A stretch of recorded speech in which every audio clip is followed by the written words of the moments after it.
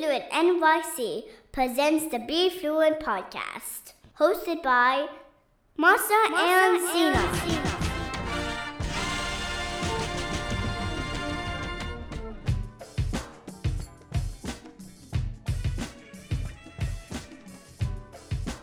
Hi, this is the Be Fluent podcast, and we're back with episode 10. I am your co-host, Sina. And I'm Masha. In today's episode, we're going to be talking about the vocabulary from an interview that I did with Ruth Mortimer, who is the founder of Forest Clouds Nature Therapy. So basically, Ruth runs a forest bathing company, and organization. Natural mindfulness, right? Sort of a meditation therapy.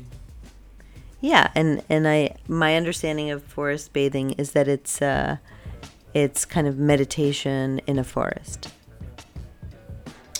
Yeah, I mean, it's interesting. I didn't realize she's been featured in The Guardian, BBC, Essex Living magazine. So yeah, she's made a name for herself with this forest bathing. I guess it must be doing fairly well.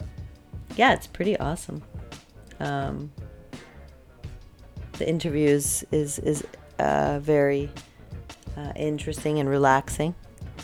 So I guess before we even dive any further into that, why this interview now, Masha?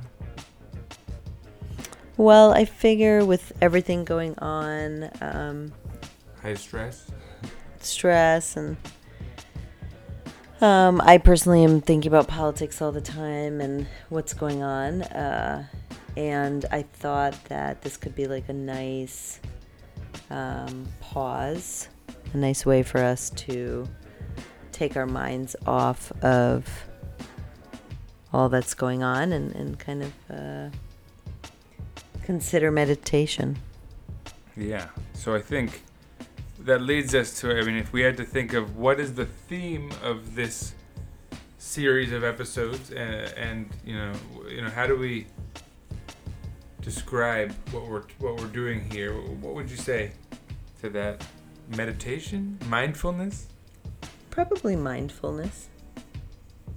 So I guess there we go. Since today is a vocabulary episode, and typically we have to sort of define our theme a little bit here. What is mindfulness? I would say mindfulness is kind of an awareness of yourself and your surroundings.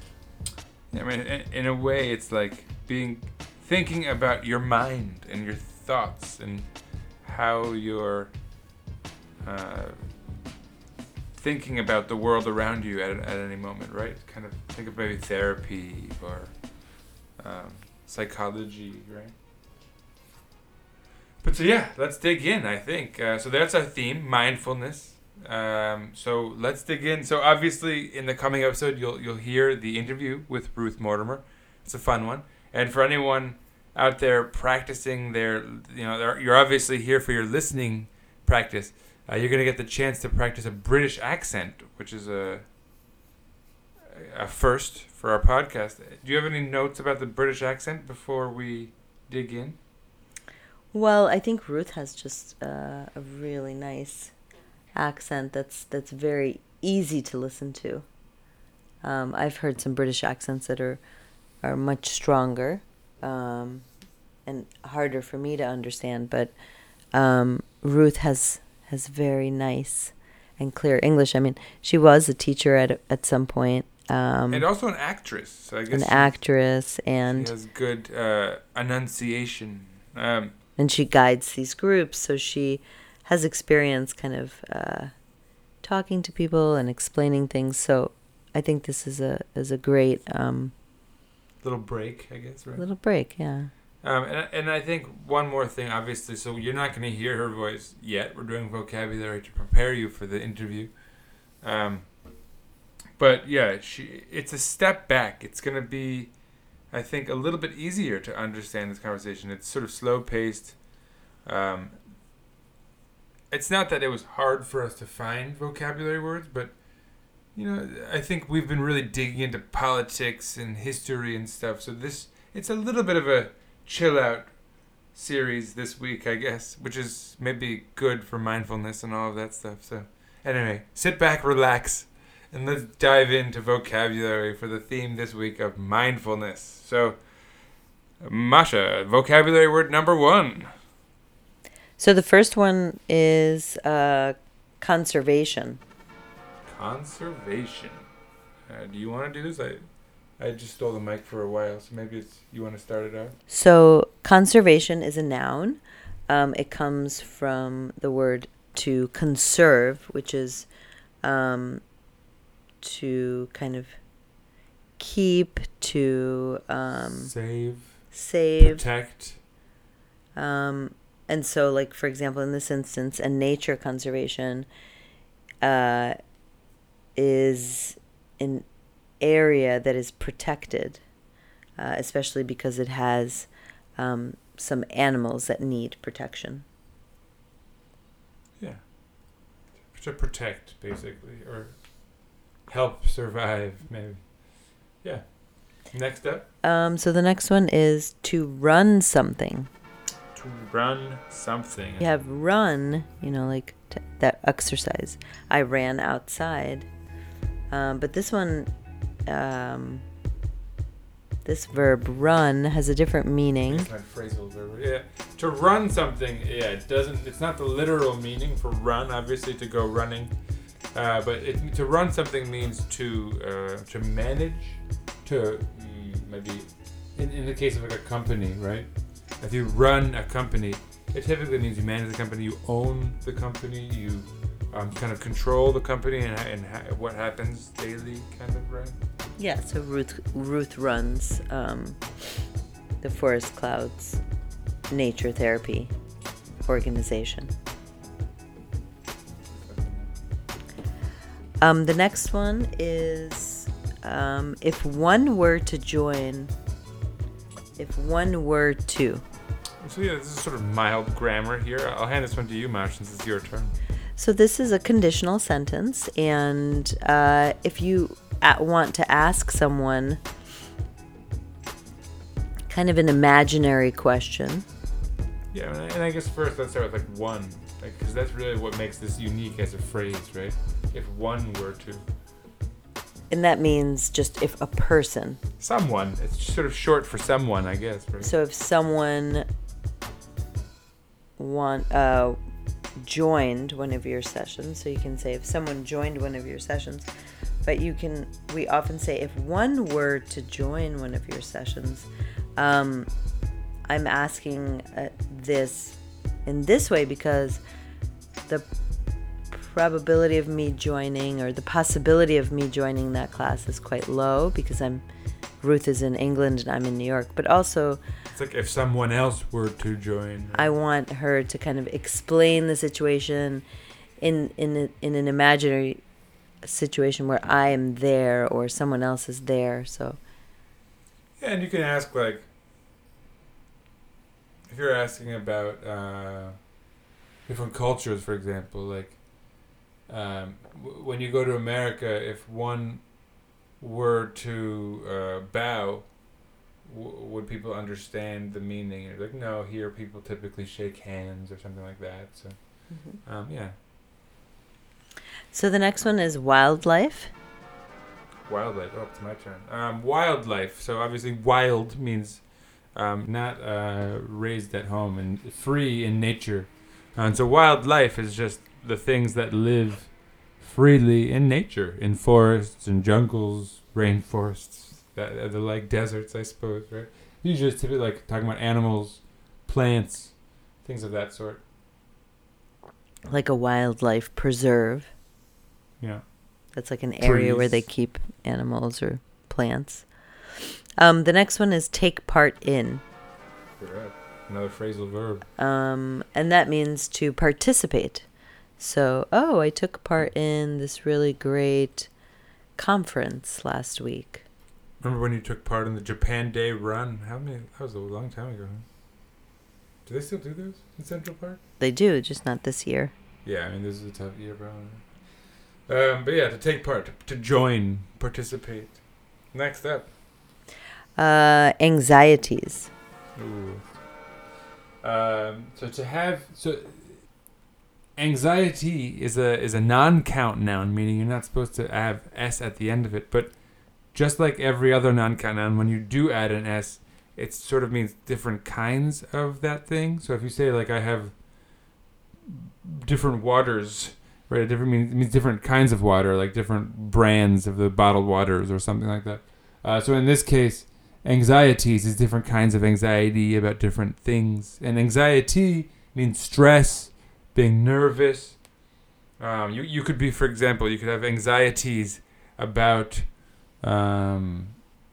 going outside now because of the coronavirus and getting sick, or anxieties about meeting people because you don't want to get them sick, or meeting older people, family members.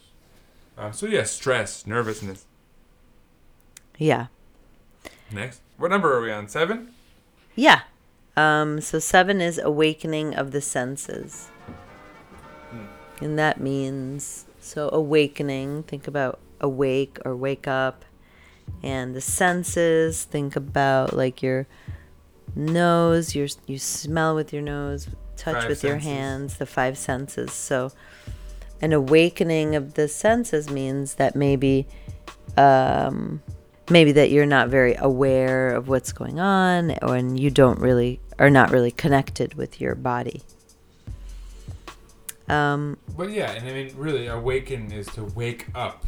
So if something creates an awakening, right? It's like sort of imagine something is sort of sleeping, not active, and then something like an alarm bell, right, wakes it up. So I think she was saying in the forest, right? The smells of the forest, the feeling of the wind, right? Stuff like that could awaken your senses.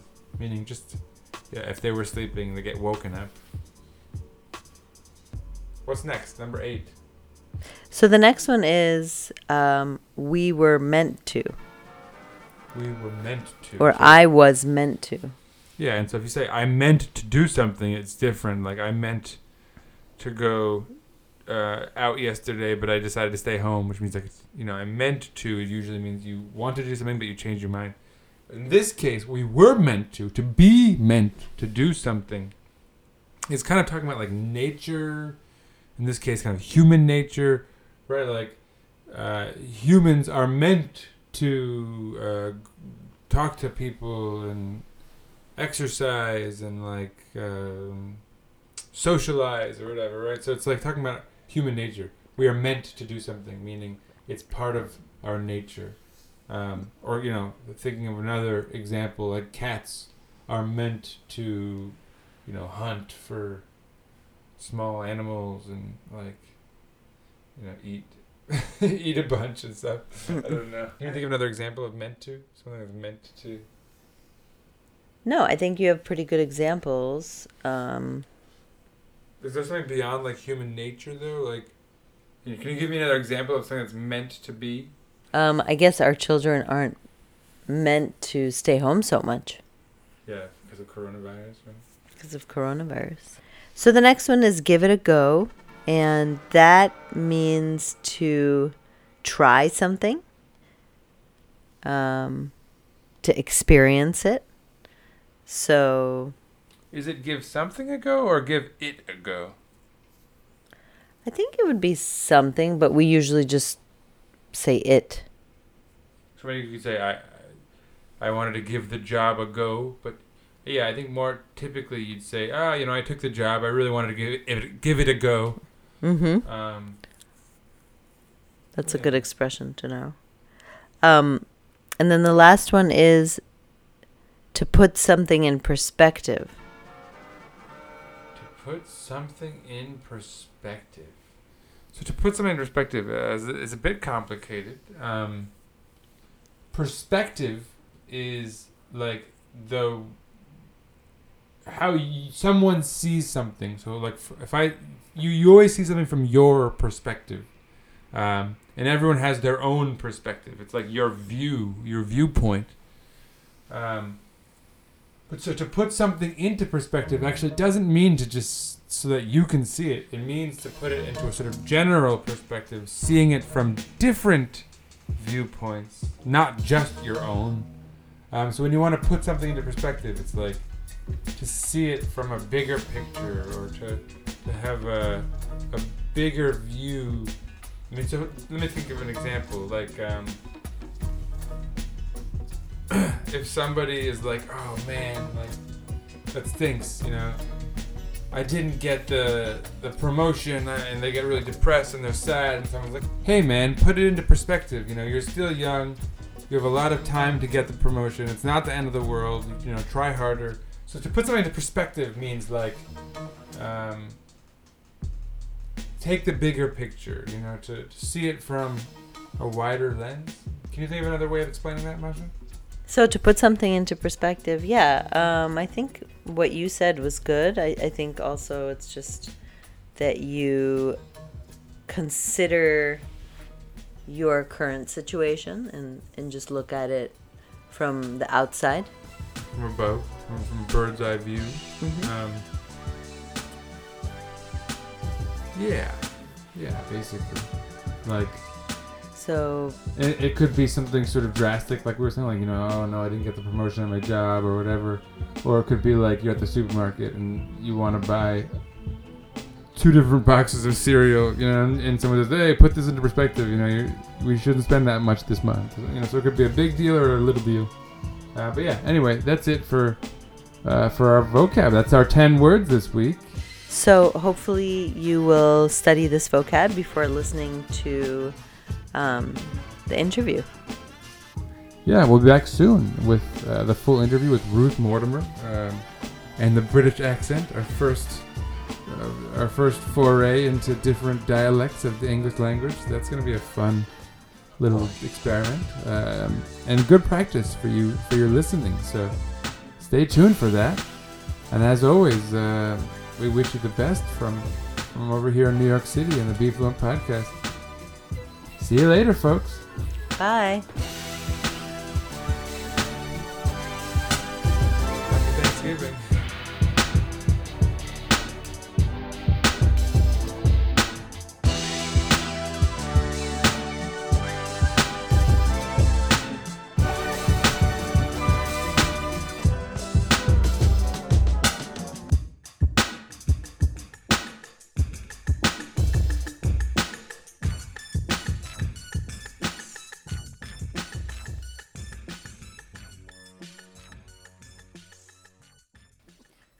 Thank you for listening.